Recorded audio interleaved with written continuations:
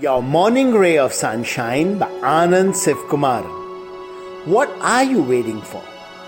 Imagine if for the last so many years we hadn't been taking a vacation. Instead, fulfilling responsibilities, making money, waiting for the right time. Then we decided this year was it. Finally booked the vacation we'd been waiting for so long, and boom.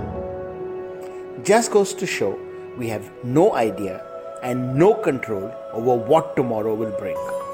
So then, why are we waiting to start our dream enterprise, write that book, tell someone how we feel, learn that skill, whatever it is we so passionately want to do? Today is when we need to start. Tomorrow might be too late. Do today rather than regret tomorrow. Sunshine in your day.